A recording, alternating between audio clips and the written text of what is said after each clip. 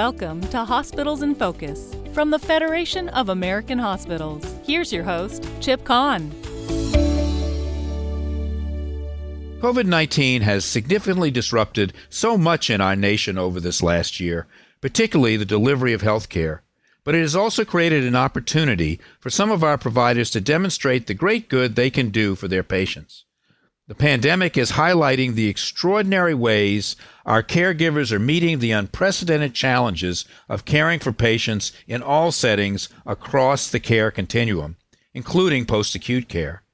A recent report from the research firm ATI Advisory highlights the vital role of long-term care hospitals, LTACs, in caring for many of the nation's most medically complex patients. These facilities are saving lives during the COVID crisis and cementing their unique contribution to patient care and placing a spotlight on the critical role they can play.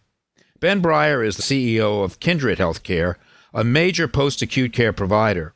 In our conversation today, he is lending us his expertise in discussing the role of LTACs in the care continuum, the care of COVID patients specifically, and the highlights of the new ATI Advisory Report.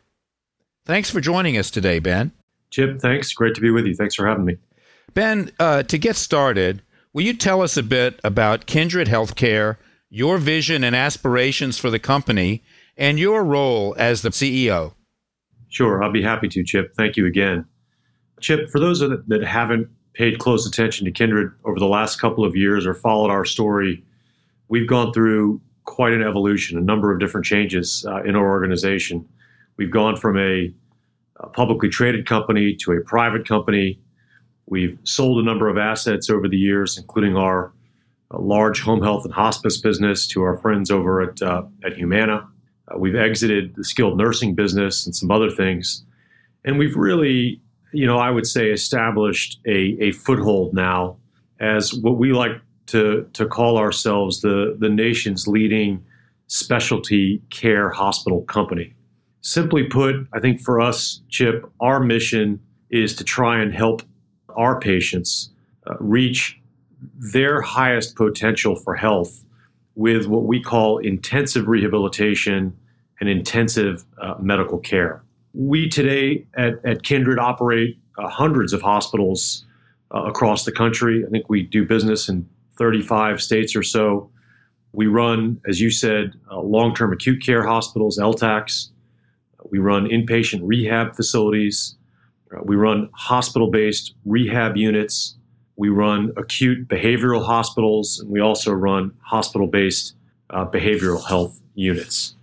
Kindred, I think today, Chip, is primarily known for not only the care of these very medically complex patients that we take care of, but really for our ties and our relationships with large health systems across the country in the form of our joint venture model that we have with many of these folks. We have today nearly 150 joint ventures with some of the nation's leading academic medical centers, as well as many other regional and national health systems across the country as well.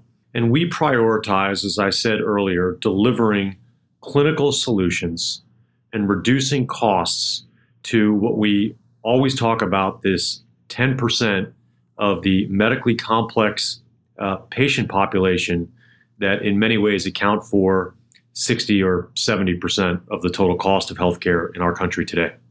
Thanks, Ben, for that review of Kindred Healthcare. Our focus today is going to be on long-term care acute hospitals, LTACs. We're going to drill down there. Will you tell us more about the unique role of LTACs in the patient care continuum? Sure, be happy to. Thank you again. So long-term acute care hospitals, or as we've said, LTACs, they're actually, I think some don't know, they are actually certified, Chip, as acute care hospitals. So we have the same Joint Commission, the same accreditation, the same certification as any other acute care hospital does. But these are, as I said earlier, specialized hospitals that are really for patients who have a couple of different criteria. One, they might have been in an ICU, in an intensive care unit for at least 3 days. Two, they may have been on some prolonged mechanical ventilation under a ventilator. And typically, our average length of stay is somewhere around about 25 days in these hospitals, where you might stay 2 or 3 or 4 days in an acute care hospital. You're staying for a longer period of time in a long-term acute care hospitals. LTACs primarily take care of a very medically complex, high acuity patient. It's a very unique population. Our patients have, for example, multiple systems failures. Our patients have organ failures. Our patients have what has become known, particularly in a post-COVID world, post-intensive care syndrome.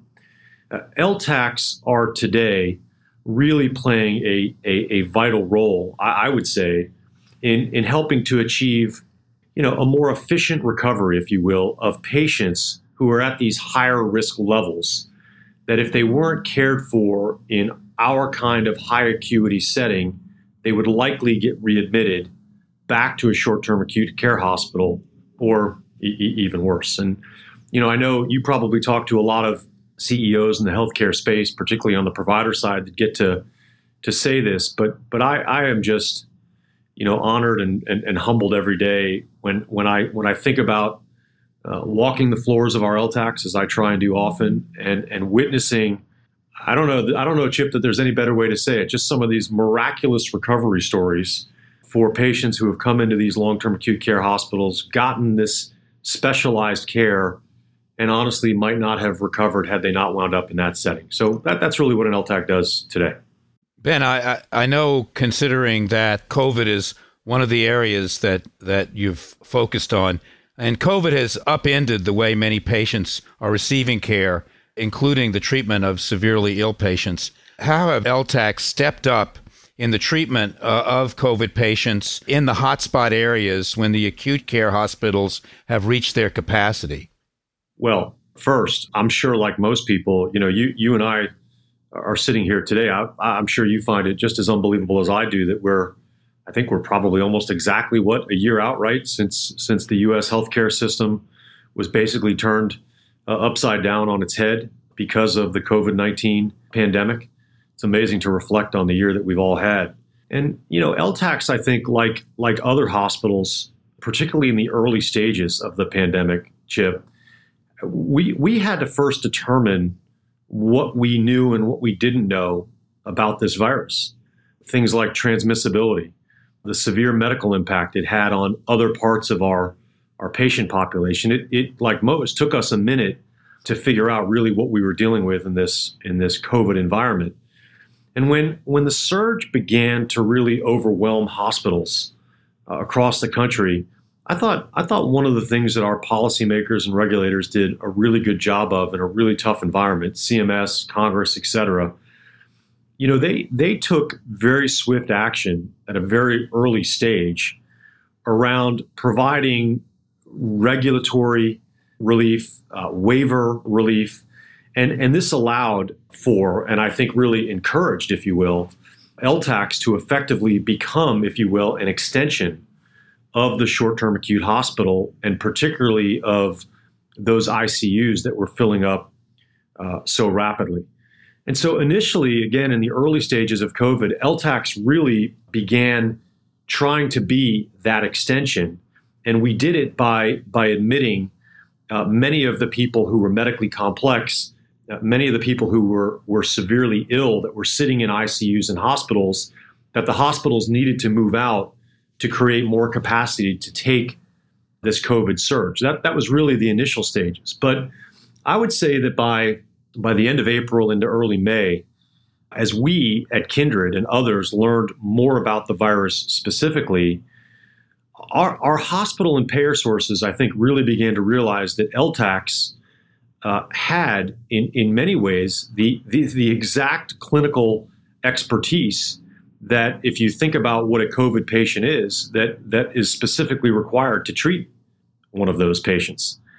We also, I think, in the early stages, if you remember, as I know you must, we had already in place the safety measures, the PPE, the protective equipment, and many other things that many of our friends in the post-acute space did not have.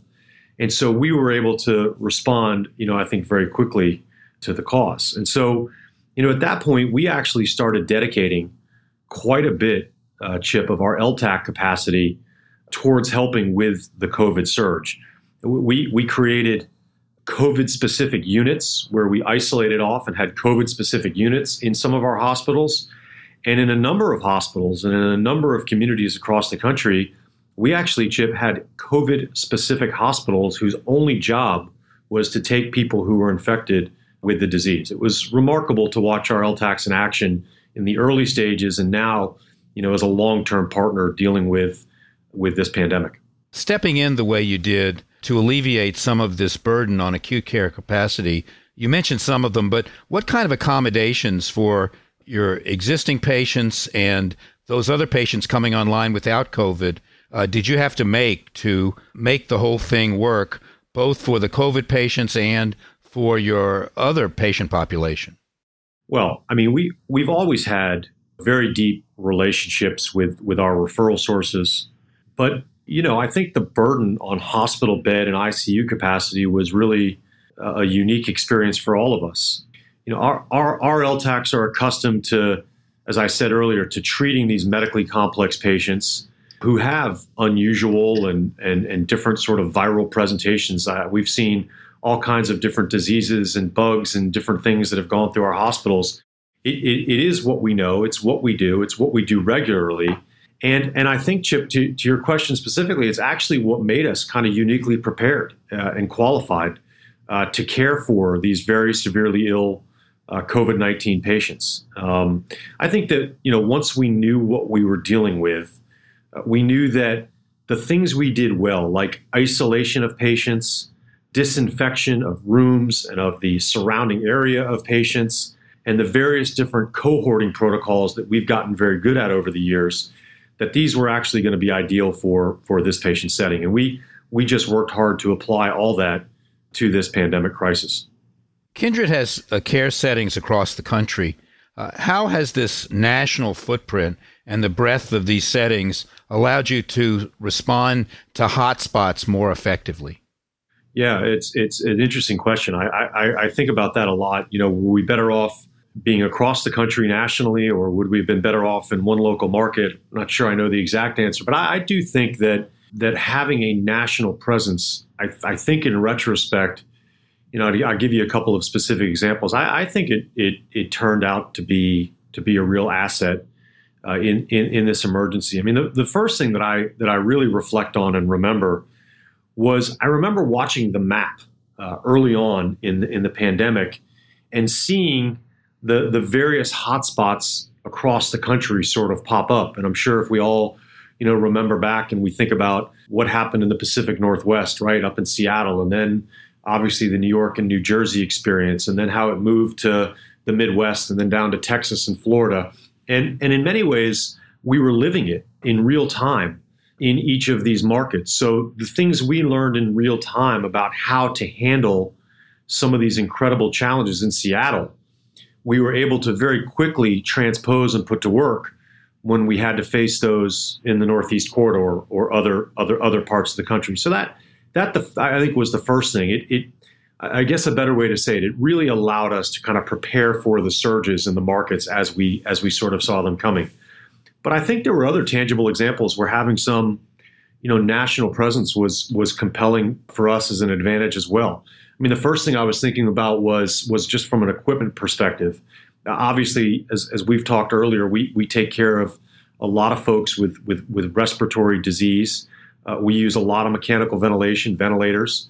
Obviously, COVID-19, particularly in the early stages, created a need for that. You'll remember there was a shortage, right, across the country. People couldn't find a ventilator. How are we going to get a ventilator? What are we going to do?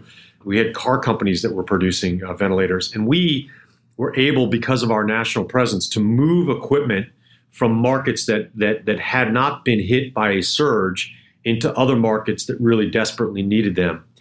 We actually, in many cases, Chip, took ventilators out from other parts of the country, and we put them on loan to not just Kindred hospitals, but to other hospitals that were in desperate need of them. So we were able to move equipment around that I think having a national presence helped us in that regard. PPE, was another example of that, I think. We stockpiled it and had it in certain areas, and we ran out of it in others. You remember when we couldn't get gowns and masks and gloves and various things, particularly in the early stages, we were able to put things on planes and in boxes and get them to our hospitals so that we never, ran out, never were really in jeopardy of running out. And I think the last thing, and this is an important point that I want to make, particularly as it relates to our Kindred teammates, we on a number of occasions actually had Kindred personnel, nurses, clinicians, respiratory therapists, radiologists, et cetera, that were willing to get on a plane and go to a hotspot and help provide care where we might have had a number of clinical personnel that were down with the disease or were infected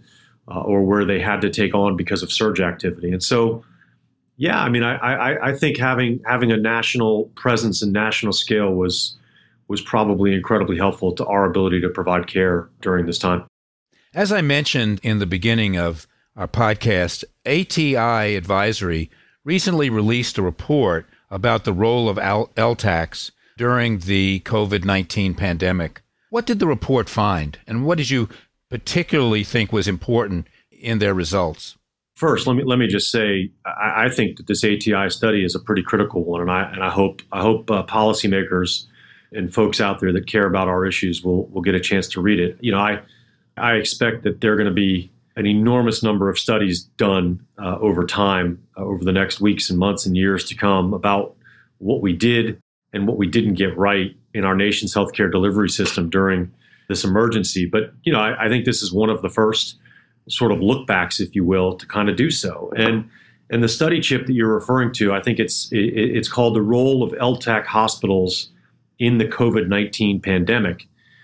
I think it demonstrates, I would argue unequivocally, the critical role that, as you and I have just been talking about, that LTACs played during the pandemic. I think it also, I thought, interestingly, proposed some considerations for future healthcare policy development, which I think it's important that we not only learn about what went right and what went wrong, but what we can do differently in the future. But I think in the end, the study essentially, points in many ways to the important role that LTACs played over the last year. I'll give you a couple of examples if I could. LTACs, I think, according to the study, were uniquely prepared for the clinical complexities of some of the most severe and challenging COVID-19 patients. The study clearly states that. The study, I think, codifies that LTACs have become, in many ways, even more clinically complex during the COVID crisis than they were before the COVID crisis. And we already were operating with very high CMI score, very high Apache score, very high, case mix, comorbidity, if you will, around the patients we take. And now, our CMI in these hospitals is, through the roof in terms of the clinical complexity. I think the study, Chip, in many ways validated that LTACs have the clinical capabilities to take care and be a valuable partner, that when we need to flex ICU capacity, that LTACs are appropriate to do so. And in many ways, that not everyone in post-acute care is able to do that.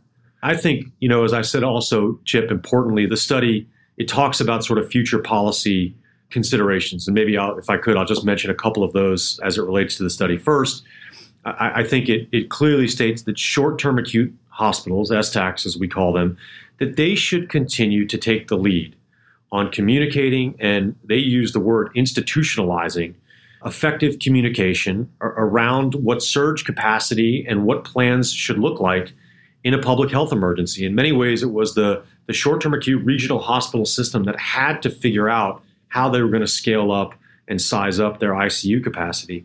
That federal policymakers should develop, I think in the study's view, payment policy that supports physician-driven site of care decisions. And I think this is a really important thing that, we've talked about a lot in the past, Chip, but it gets lost, I think, a little bit in the noise. And the study clearly, I think, talks about that when doctors decide where a patient should go, in many and most instances, that patient gets to the right place.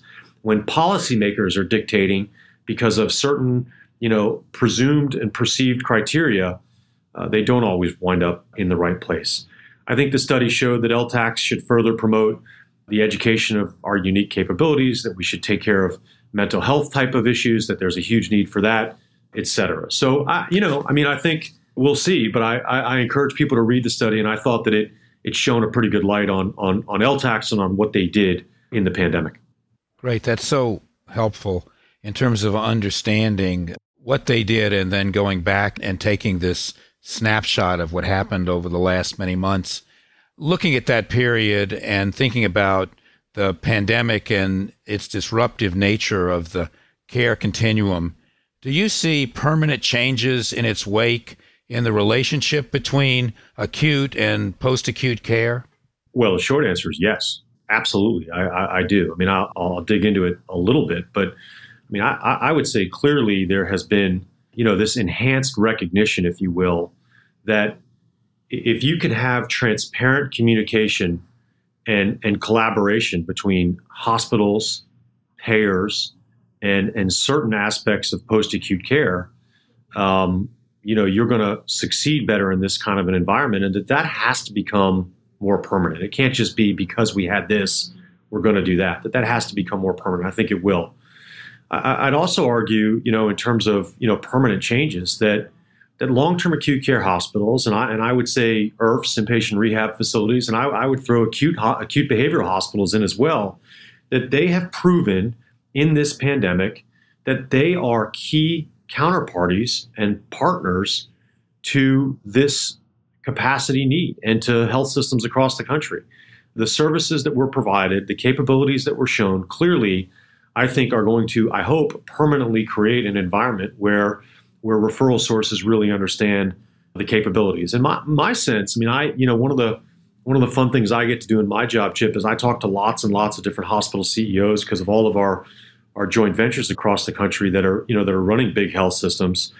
I think COVID has changed them forever, in a couple of specific ways. I mean, if you think about it, we are never, as a provider group, going to run out of PPE again, right? We are never going to let ourselves do that. We used to have just-in-time inventories and let's keep our balance sheets clean. We're going to always have inventory, and we're not ever going back to that. We're not going to risk our balance sheets, and not that we would pre-pandemic, but certainly I think keeping a closer eye on our balance sheets going forward. And I think that these same partners are never going to forget who stood with them in this crisis, like LTACs and IRFs and behavioral hospitals, and really delivered the goods on helping them to extend their capacity needs when they needed it. And I don't think that those relationships are going to change. I think in many ways it's going to make those relationships stronger and stronger than they ever were before. Ben, the ATI advisory study set out a policy agenda that you have given us some sense for. Are there additional policy items you would recommend for Congress and the new administration to consider in order to provide the support for LTAC patients and the frontline staff who care for them?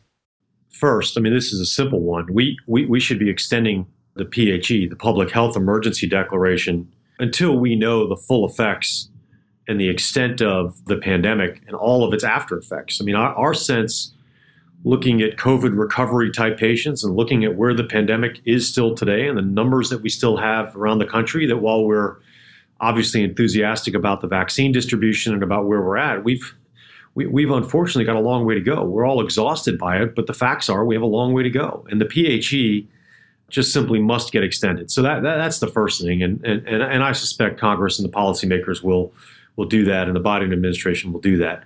We also think more broadly that Congress, and I would argue the Biden administration, should try to understand, if they don't already, the lessons of what we've all just lived with regards to post-acute care. And there are a couple of components of that, Chip. The first is that, as I've said now a couple of different times, not all post-acute settings are created equally. That has clearly been shown in this pandemic to be true. Not all settings should be viewed under one policy or reimbursement blanket umbrella.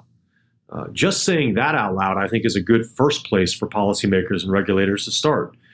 Policymakers, I think, should continue to recognize the lessons learned around the care capabilities that we've talked about, and they should apply payment and regulatory structure accordingly. And I think that if we can do that, along with extending the public health emergency, that's a good place for policymakers to start vis-a-vis our industry. Ben, thank you for joining me today. And where can our listeners go to learn more about Kindred and the ATI advisory report? Well, Chip, thanks for having me. I enjoyed being with you today and getting a chance to chat about what we do here at Kindred. For those interested, we'd encourage you to go to our website. That's kindred.com. And I know for the ATI study, if you go to atiadvisory.com, you can pick up that study. And I know there's a lot of other research available there as well. So thanks again, Chip. Great.